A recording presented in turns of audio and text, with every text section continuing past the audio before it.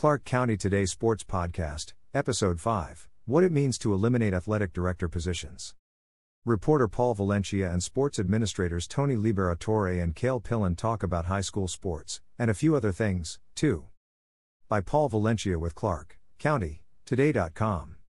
Here is Episode 5 of the Clark County Today Sports Podcast. We had to talk about the elephant in the room, the proposal to cut athletic directors from Evergreen Public Schools.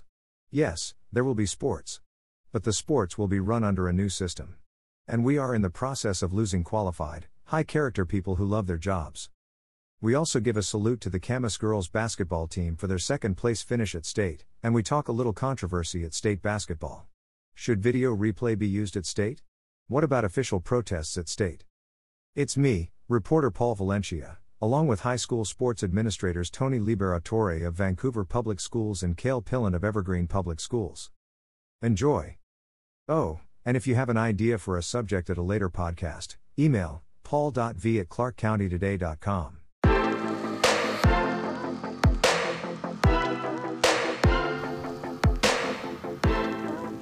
Hello, everybody. Hey, it's been an interesting couple of weeks since our last podcast. We had state championship basketball in Washington, then we had state championship basketball in Oregon. And why does Oregon matter? Well, they do things differently, and we're going to get into that today in our sportscast. We also had a team go to the state championship game, and I'll shamelessly plug, I can't say that word, but I'll plug a special project we posted on ClarkCountyToday.com on the Camas Papermakers girls basketball team. There was also some controversy at the 4A girls state tournament. We'll get into that, video replay, protests, and the like. And of course, we had a local story that got play throughout the state when Evergreen Public Schools announced last week that it was recommending that the present athletic director positions at the 4 traditional high schools would be eliminated. Again, we're going to get into all of that. But as you know, one of our hosts is very involved with Evergreen Public Schools. So Cale Pillen will be in the conversation, but we understand he is in a unique situation, so we won't be asking him for too much inside information. Cale, you say whatever you feel comfortable with. Thanks, Paul. Appreciate it. Got it. So with that, hey, this is Paul Valencia, reporter from Clark County Today, welcoming you to our latest podcast with our local sports administrators, Tony Liberatore of Vancouver Public Schools and Cale Pillen of Evergreen Public Schools. I didn't say anyway. I said it differently this time. I had a reason why. Because you are, never mind. I was going to say the athletic, never mind. We are recording this on March 15th, so a day after the school board met. So I say, hey, we just yank the Band-Aid off right away and we just get into athletic director positions. So the AD positions, as we know them today, are set to be eliminated from Evergreen, Heritage, Mountain View, and Union. And before I get Tony and Cale's reaction, let me be the first to say that we all feel for the 150 or so, maybe a few more people, whose jobs/positions are about to be cut. 140 full-time equivalent positions, including teachers and librarians. In no way do we think ADs are more important than teachers and librarians or whatever. Everyone plays a role in the school ecosystem, if you will. But this is mostly a sports show, so we will be discussing the sports aspect of the proposed cuts. Also, it has to be said, there will be sports at Evergreen Schools next year. It's just going to be under a different system. There will be ADs, or at least likely associate principals who get the added responsibilities of ADs. And then I wanted to give credit to Eli Sports Network. They did a follow-up to our story and tried to detail some of the duties of an AD. Tony and Cale, we'll get into the who's and whys and whats of the decisions, but tell me, you guys used to be high school athletic directors. What are some of the duties? I read that list from Eli Sports a couple of times. I think the big thing that they didn't have on there is, in Vancouver, it's a good system. It's just time consuming that we have to also formally evaluate all the head coaches and their staffs. So that's just something, without getting too deep into the weeds with that, that's, depending on the program, and, you add 21 head coaches for 21 different sports and stuff, it could be another 80 to 100 people that the AD is needing to do formal evaluations of. Right. And this is Tony speaking. He used to be at Columbia River doing that. a great sports high school. So again, it's just, and one thing that I was going to add, and I'm kind of dovetailing back to what you were saying. I did the AD associate role, and one thing I know Kel will be thinking of is it's really important that the building principal work with the associate and the AD, or how they're going to work those AD roles, because it's not a straight. As presently constituted, just to come in and say, I'm going to be associate principal and AD, there are things that have to be balanced between the two positions. Right. And luckily, and I'll just give you a couple examples. When I first started at River, my boss specifically said, and I knew that there were commissioners of sports for ADs. So I was only in a 5-team league initially, and then a 4-team league. And so those commissioner responsibilities, you took on more, right? Right. And my boss at River said, you can't be golf commissioner. You're gone too much out of the building. Like, he knew that. So work with your league president. I don't care that you're a commissioner. You have to share those responsibilities. So it's just those types of things, right?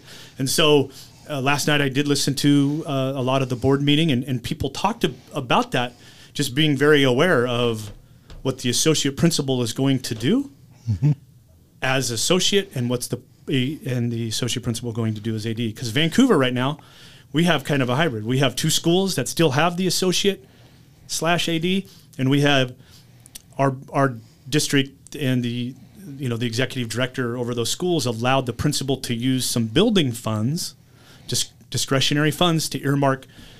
I'm going to use my associates in one role. I'm still going to hire an AD. Gotcha. Kind of like the evergreen. Not an evergreen model, but also not an evergreen model. We don't need to get into that. Yep. Cale, what are your thoughts on just what an AD does? You were an AD for years. Yeah, the list. The Eli Sports article was great. The list is extensive. We've created it's a 10-page document, and it's 8-point font, and it's a month-by-month list of what the AD needs to be doing that month, just for that month, to make sure. Because there's 2 sides to the AD job. One of them is just the practical day-to-day stuff that you have to do. Your schedules have to be filled, refs have to be there, transportation, all of that's the mechanisms that have to be put in place to run. And that is, as Tony could speak to too, that is incredibly time-consuming. It just takes up so much of your day. So we have that, and that's, like I said, that's kind of the mechanical part of the job.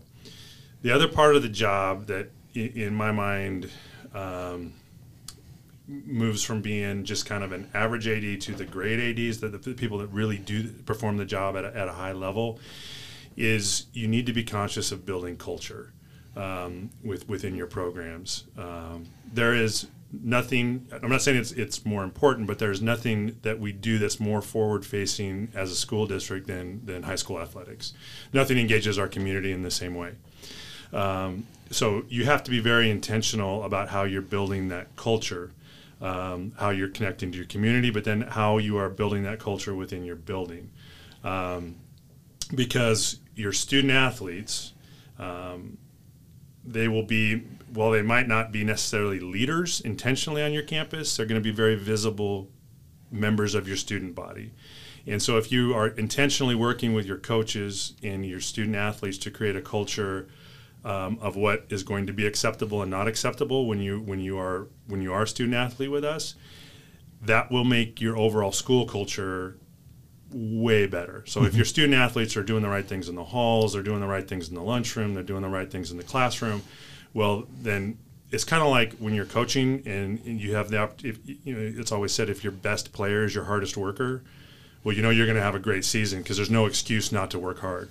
Well, if your student athletes are carrying themselves on campus in the right ways that and are positive additions to your overall school culture, well, it makes things so much easier. And it's likewise, if that's not the case, if your student athletes are your worst behaviors on campus and they're not respectful to what's going on, it can turn your culture in a hurry the other way. Right. So, an AD has to be and the AD can't do it by themselves, but the AD has to you have to have some non-negotiables your coaches across all sports, that we are going to really demand and require that our students behave in a certain way, and they're not always going to because they're kids, but that this is the standard we're going to hold you to, and there are repercussions if you don't, because playing high school athletics is not a right, it's a privilege.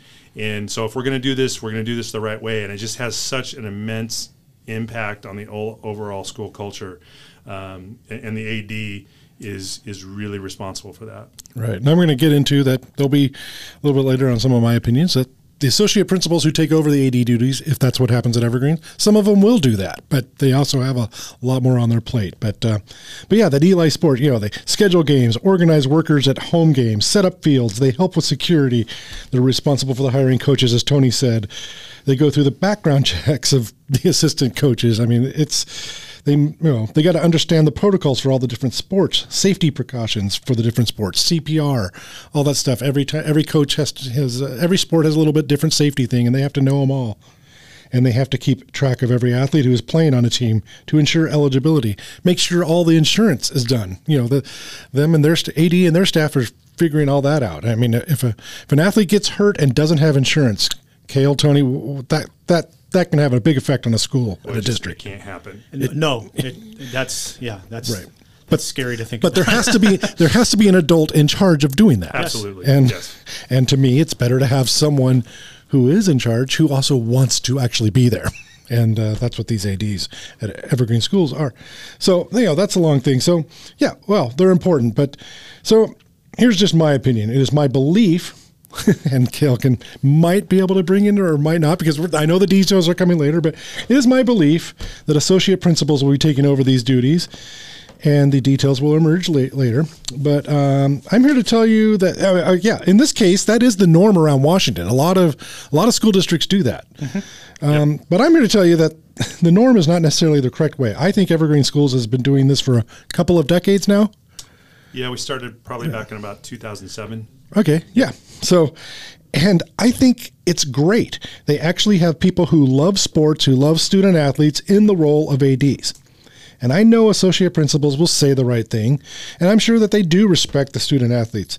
But no way do all associate principals love the grind of being the AD and associate principal. There's a lot of turnover, in my opinion, just anecdotally. That's not an opinion. That's no. fact. That's okay. I was going to say that. Right. That's correct. So, but when you hire qualified individuals who love the job and know the job, such as the system Evergreen has been using for years, you get good results. And so I'm a little miffed at what's been going on with. I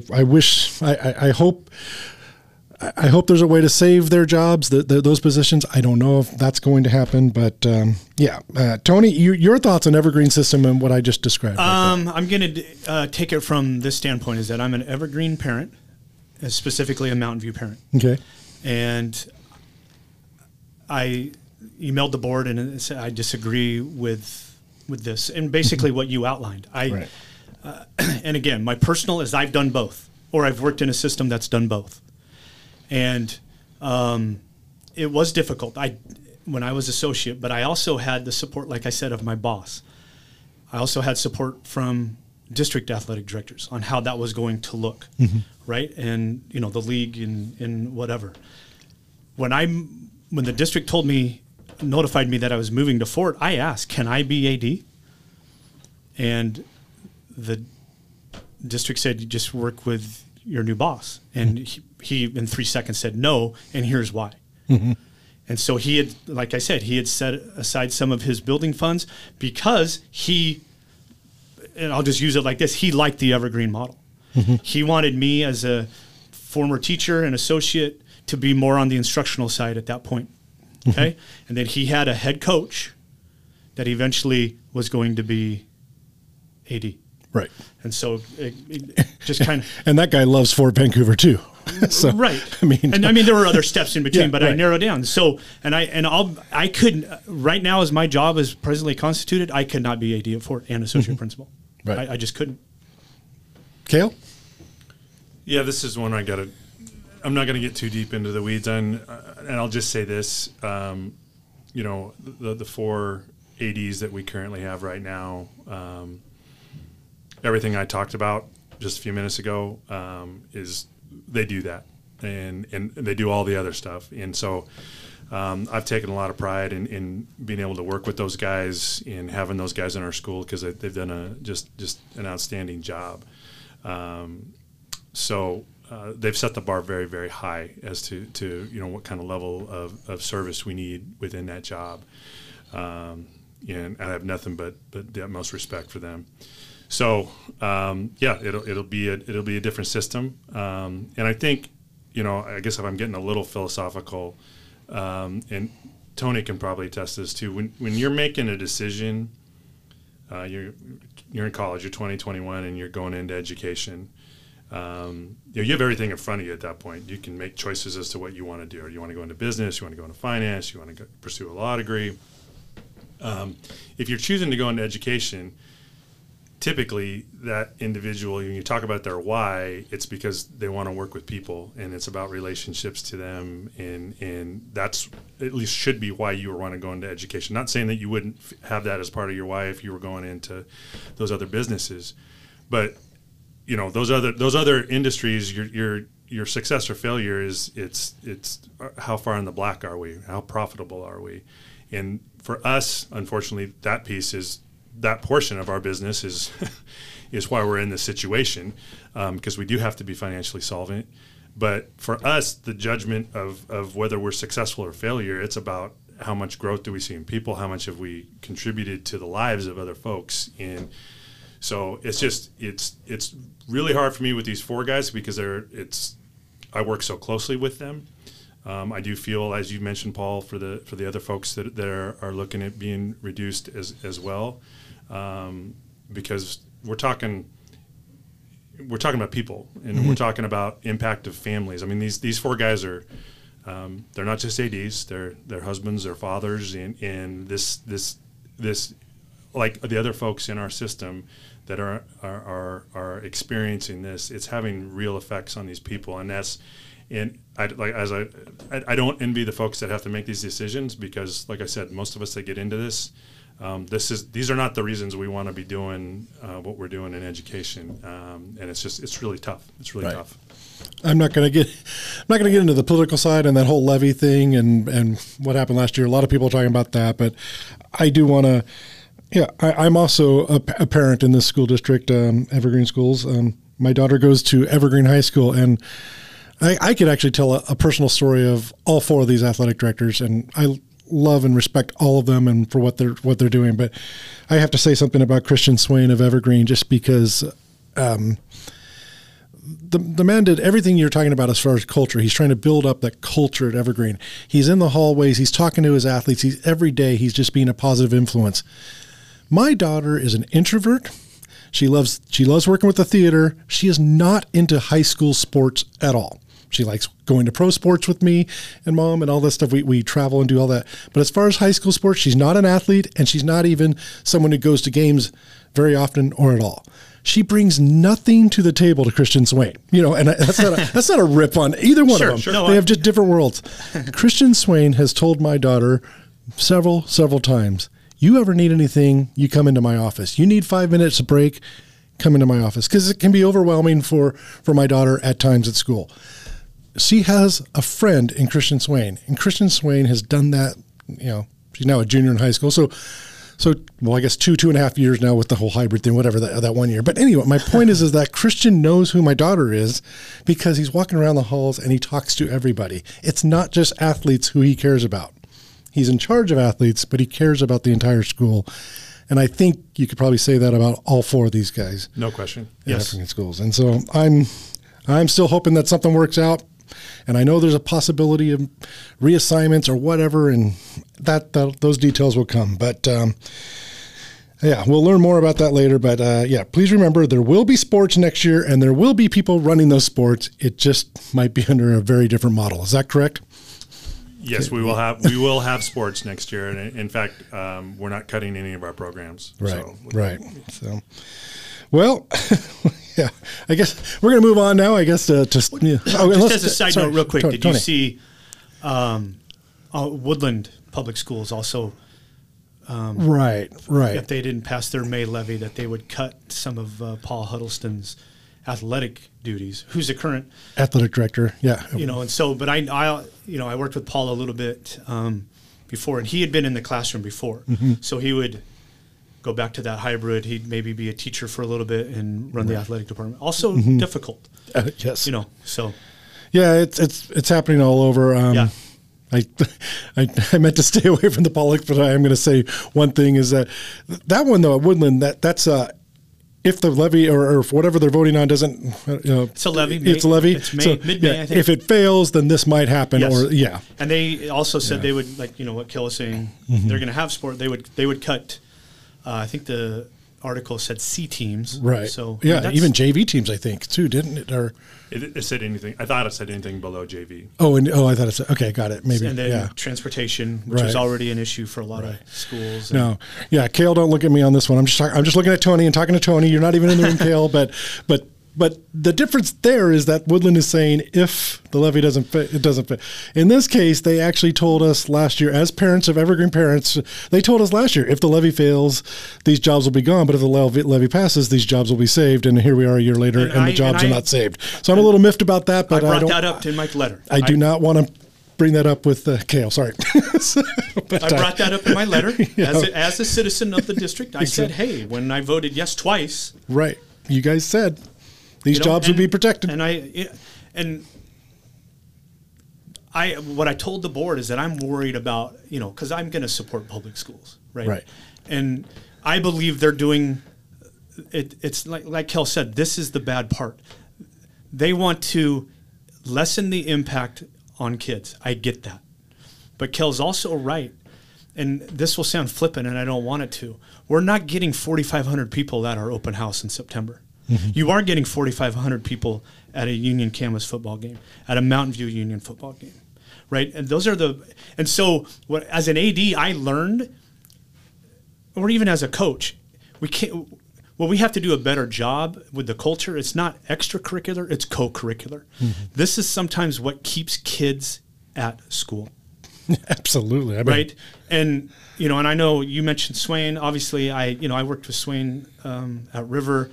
I worked with Adam on multiple occasions, both as a 3A AD and then as a 2 AD. And, I don't know Jason that well or Jamal, but, I mean, they do the work, right? And, and Jamal was up front saying, like, this was my dream job.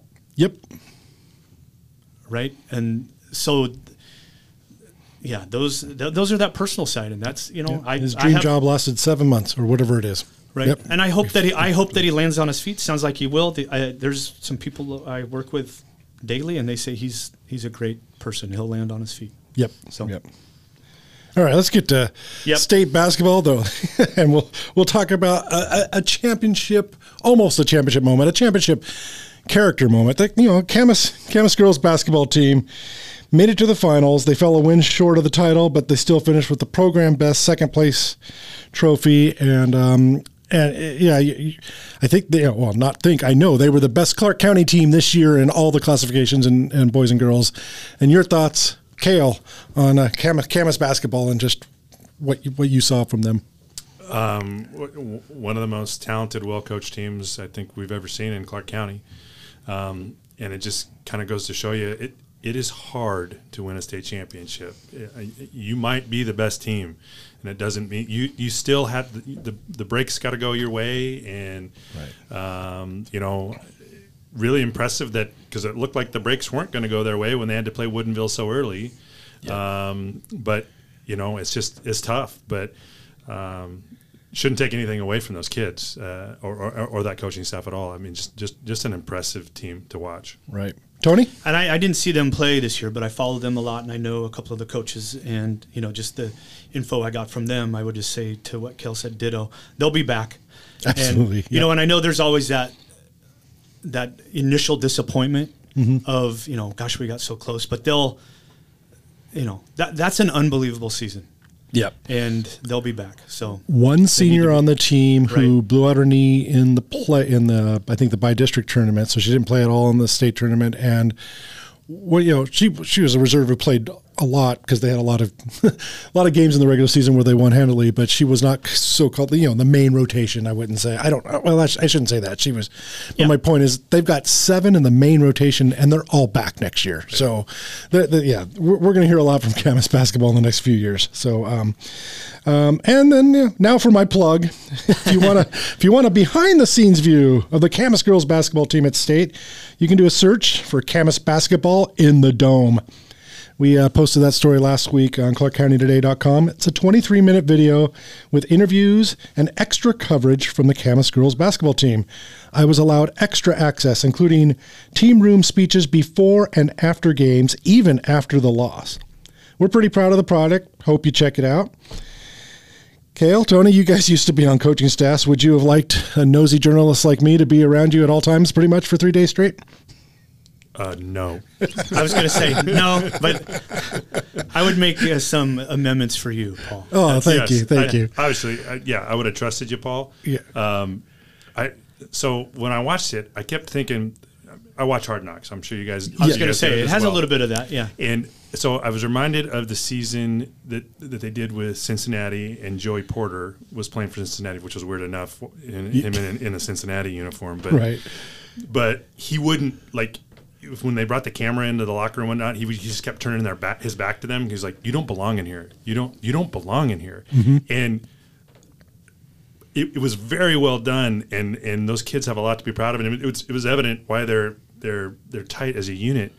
But as I was watching it, because I kind of felt like I don't belong in here. Right. This locker room is a sacred place. So it was well done. It was just I kind of got a little that coach came out. Yeah, right? it was like no, I'm not supposed to be in here listening to Scott talk to them, but which he was awesome.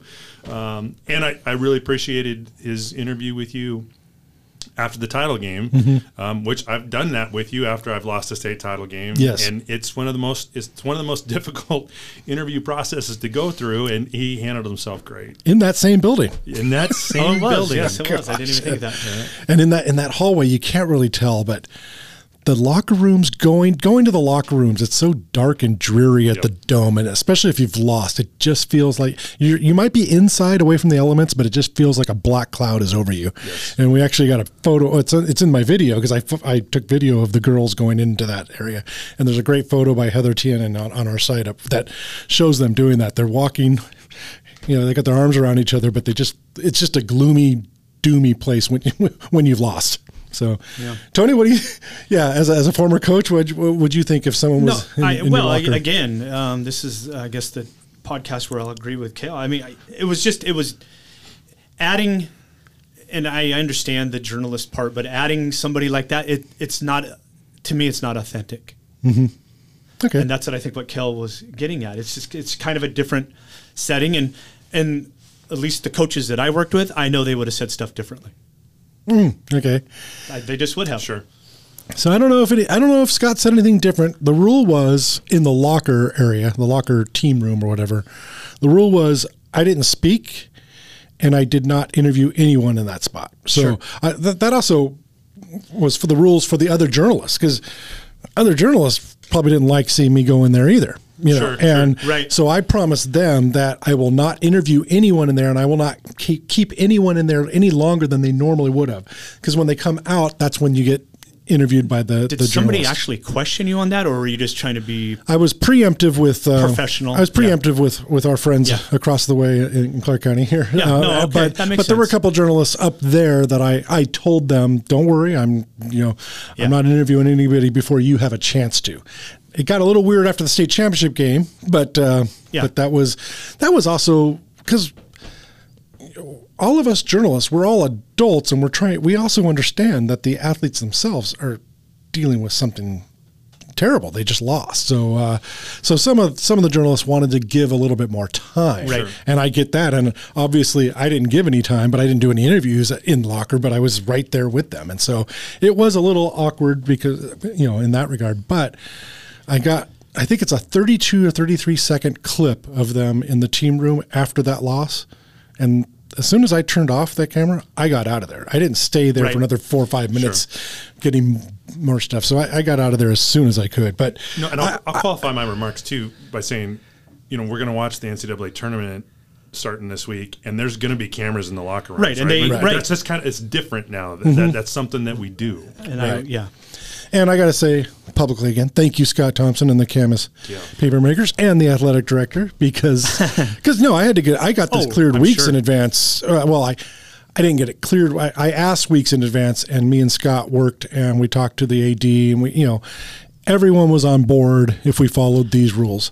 But it was also just fun going to like the shoot arounds and being there for practices, and then going to the hotel lobbies and interviewing the players and getting to know them a little bit more than just basketball. So what'd you get it down to? Is it 25 minutes roughly? It's about 24 minutes. Okay. Yeah. So how much did you edit out?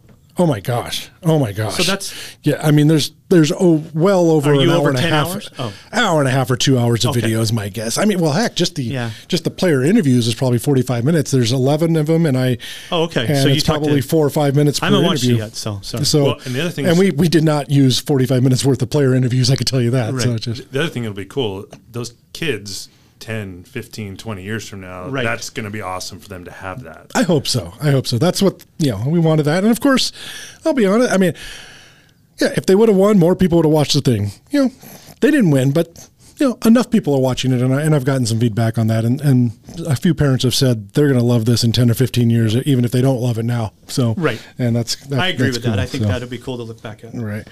So that was that plug. All right, the format. I think I looked the seating committee. 5 of the 6 number ones in state basketball won the state championship. And then the number 4 East Lake Wolves beat the number 2 Camas Papermakers in the final. So that was, quote, the only miss. I hate saying miss because you're not there to just between pick number 4 and number 1 in a 4A. That's still pretty darn good. Yeah. And then what is it? In I think 4. I said number 2 seeds, but I think it's 4 number 1 seeds won it all in boys basketball. A 2 beat a 5 in 3A, and a 6 beat a 4 in 2A. So. But and in no case did a team lose a state tournament game and then win a state championship, which is possible in this crazy state. Right. We talked about that last time. That did not happen this year. So, but also possible is one playing number 2 in the quarterfinals, and that did happen to the Camas Papermakers. That is impossible in Oregon. So some of you may know, but I get to help out with my colleagues in Oregon. I help cover the Oregon tournament, the 6A at Chiles Center, and it's fun to see the differences in different weeks. So in Oregon, only the final Elite 8 make it to the final destination, and they do 32 teams make the state. So it's 32, and they seed them all. So it's 32 versus 1, 31 versus 2, and they're played at the home sites of the better seeds. Now, we know what that means. We know 1 is going to crush 32 and 2 is going to crush 31. There are no upsets there. There just aren't. But after that, who knows what'll happen. But what it means is that if you win 2 games at those home sites, the round of 32 and then the Sweet 16, then you go to the Chiles Center, or in this case, in 6A, you go to the Chiles Center in Portland, and you're seated where you are, where you've been at the beginning. So you will never, if you are number 1, you're not facing number 2 until you get to the finals. Right. Or unless you both lose and you're in the consolation. And so you got that. And I'm wondering, I know that things are going to change in Washington. They have to. The Tacoma Dome's getting really expensive. I'm not saying for sure we are leaving the Tacoma Dome, but I know there's going to be a lot of options out there. What do you guys want to do in the future? Cale? I don't know. I'd like to see something. There was some talk before COVID, because we were having the same conversation about needing to look at doing something different, about doing Final Fours, but doing Final Fours with multiple classifications, right? So you put in 3, maybe 4 classifications, Final Fours in the same facility, which I see the positive side to that is, just Joe Fan who wants to show up. I mean, you show up and you're watching the best teams. You're watching 4 semifinals or 8. How many ever classifications we put there? All you're watching is semifinals and finals. So that's great. I don't know if that's great for kids and the experience, that say the Camas boys got to have or the Union boys got to have going and playing in this Tacoma Dome, even though they didn't get a chance to play for a state championship. So I don't know. I think we got to, if we're not going to go back to the 16-team tournament, I think we've got to think outside the box with what we're going Right. to do. And I don't know what that answer is. Well, yeah, I'm not a big fan of the round of 12 games because, well, I mean, technically, yeah, they did go. Union and Camas did get there. Yep. And if they won, they would have been in the Elite Eight and could have won a state title. But, nobody, they didn't. But Tony? Well, if only the tournament was the determining factor, I just do the old 16. Mm-hmm. But I think right now the WIA and the WIA districts are making the best of all the factors. Mm-hmm. I like, and I mentioned this last time, I like the regional aspect of it and being able to get some local teams home games that way. Mm-hmm. We mentioned that Camas played 3 weeks ago on a Friday night or Saturday night out of Battleground, both boys and girls. Right. Packed gym, right? Yeah. And that's what I like that aspect of it. But again, if there's no money factors or anything like that, I want the 16-team tournament. I want a consolation bracket that starts at 10 a.m. on Thursday morning, and I want all those games and all that. Well, but unfortunately, the money is a big factor. It and is. Remember, the Tacoma Dome is raised, according to Mick, they raised the prices again on them $40,000 this year. It's weird to me that those venues keep doing that. Right. And I know, we've talked about this before and but the venue piece, I saw some tweets going around a couple weeks ago. Somebody was talking about first WIA basketball and the Tacoma Dome, and then they started talking about football, which is another issue with championship sites. But somebody said, how come Husky Stadium, they host 7 games in September and October? It is empty most of the year. Right. And I don't know the logistics of what WIA has asked or what UW is offering, but there seems to be, at least there's good venues that are open is what I'm getting at, or at least seem like they're open. And Kel might know more because... Yeah, I think the challenge is, so those venues, whether we're talking... Safeco Field, or not Safeco, what are we calling it now? T-Mobile. T-Mobile, with the pink sign. Yeah, that's great. He's not a T-Mobile customer. And no, I'm not. Guess we're not getting them sponsored by T-Mobile. Or Hello, Verizon. Or Husky Stadium, or whatever. The problem is a lot of those venues, when you want to host an event there, you have to employ all of their people. Right. So you have to employ all of their vendor, their concession sellers. You have to employ all of their security, all of their parking lot attendants, whether or not you're going to utilize all, whether you need them all or not. But that's built into their cost. Right. So I think that becomes the challenge on how those venues are willing to work with us. I think the piece about Tacoma and the Tacoma Dome specifically does not make sense to me. Is why the city of Tacoma doesn't jump on this, because we're filling hotel rooms, we're filling their restaurants. And I agree with that. And so it's having a very positive effect on your economy when you bring the state basketball tournament or the state wrestling tournament there. I've heard rumors that Yakima... Sundome would take everybody if they could. Sure they would. Well, they would. And I don't know if that'll ever happen. But to me, I don't think the Tacoma Dome people understand that in high school sports, well, used to be for football, not anymore, but in basketball, everyone wants to go to the Dome. It is, if you play for 4A, 3A, right, your whole life, from middle school on, I can't wait to play in the Dome. I got to play in the Dome. It is such a humongous brand. I'd say it's the best free advertising, but it's not free. They're making a ton of money on it too. But your facility is getting hugely advertised. I mean, people are making shirts with the picture of the Dome on it. Right. I mean, and every teen who plays sports knows about the Dome. Yep. Even if you don't play basketball, your friends on the basketball team want to get to the Dome, and it just I don't understand. And I agree with that, and that goes back to what Kel was saying. Right? And I understand. Okay, UW parking lot, UW concessions, okay, but part of me also wants to say, like, UW, it's high school sports. It's like, this is, like, you're a public facility, right? And people would say, well, not really because this, but you know what? It's a public facility, right?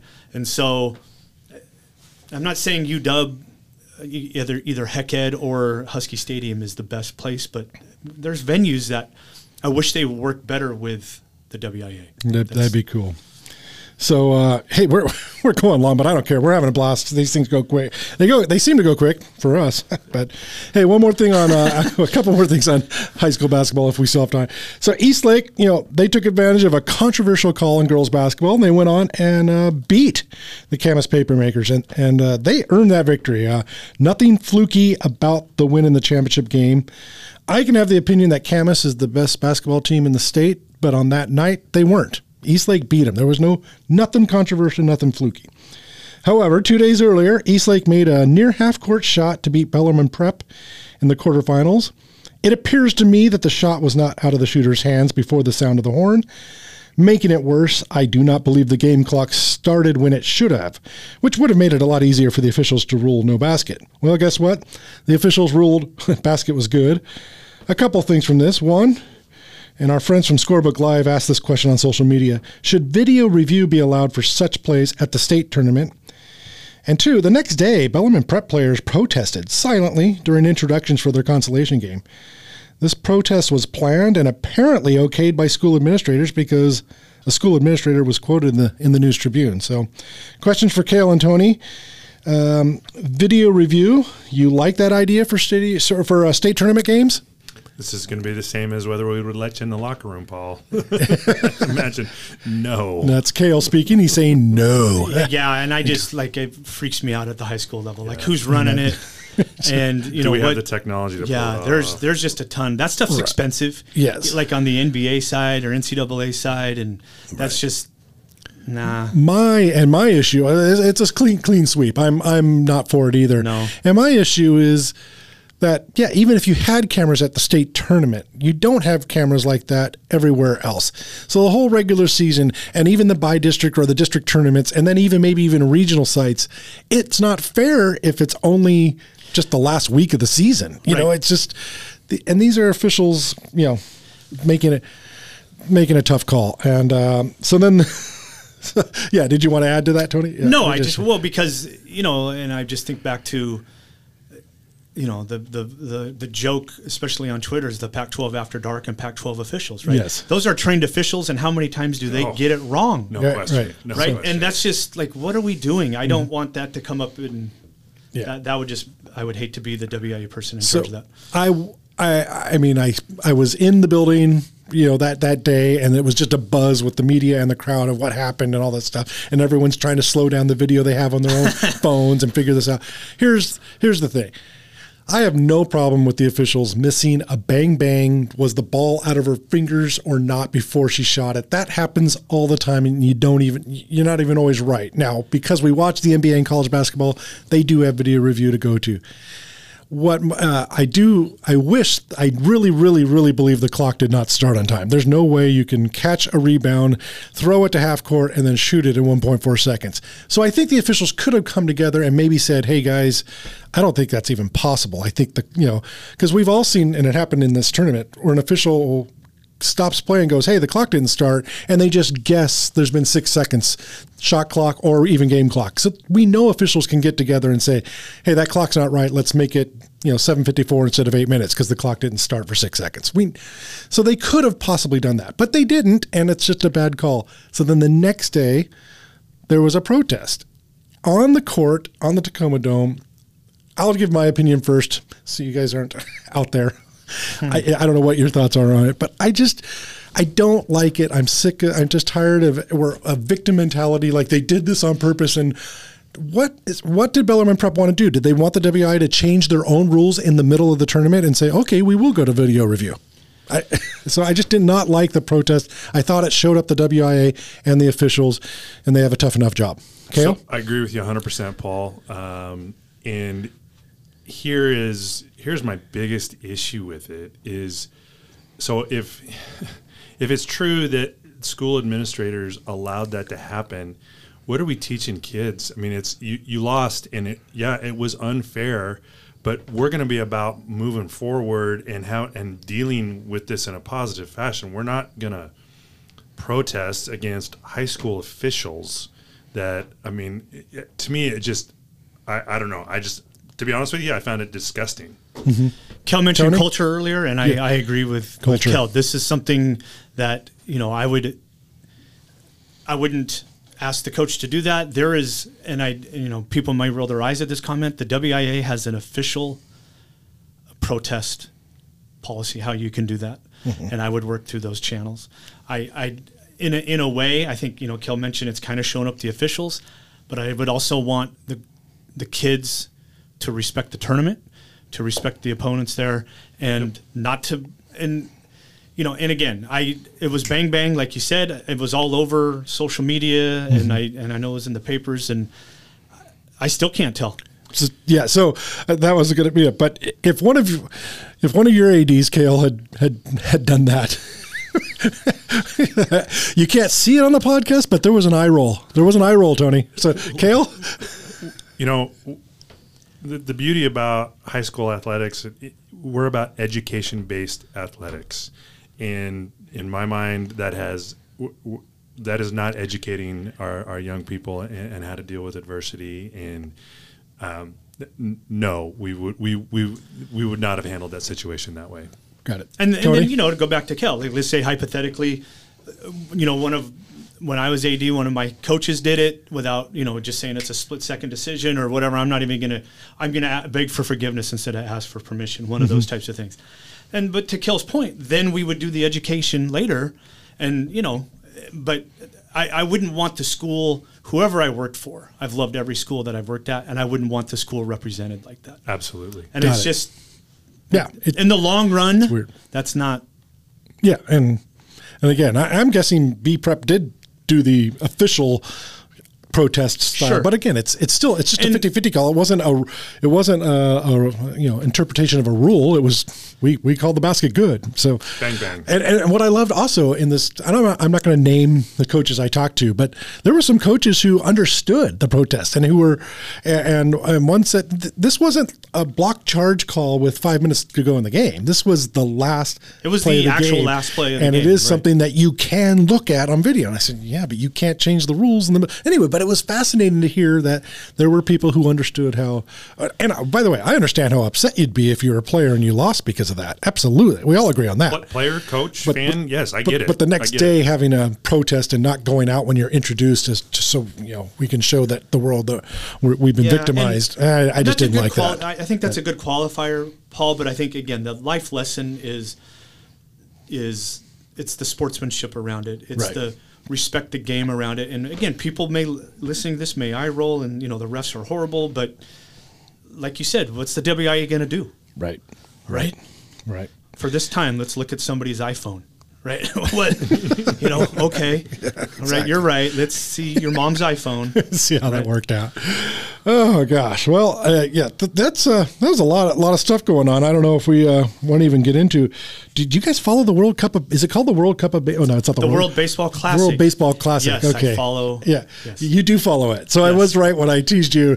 I teased these guys in an email. I was like, I think Tony would be the only one in the world who's following this. Not the only one in the world. Come on. Yeah, I know. But I just can't get into it because the player. It's like. It just doesn't seem like it's fun, and I want quote unquote real baseball as early as possible. Oh, and that's what we get. That's a great answer. That's what we get. That's a great answer. I follow it. I give it a cursory watch, and the only thing I'll say about it right now, when they get into kind of the finals round, sure. Then it gets really intense. That changes a little bit. But my observation so far is one: I'm really glad there's no Mariner pitchers throwing. Right, Brash is. Well, I mean, it's starters. I guess starters, that's okay. what I'm looking right. at. Yeah, because they're not ready to throw that intensity level yet. And two, Great Britain has the worst uniforms ever. I love Twitter about that. That was such a great 2 days worth of great uniform threads. Exactly. From the serious to the sacrilegious. So it was good. That's awesome. Yes. Well, anything else you got, Tony? Cale? I'm good. Nope. All right. Well, appreciate it. This was a interesting one, and I guess we can kind of wrap up and say to all the people that throughout the county whose jobs are kind of on the line with levies or school board decisions or superintendent decisions, whatever it's called, we're thinking of all of you. And just want to say until next time, Cale, Tony, and I say thank you for listening.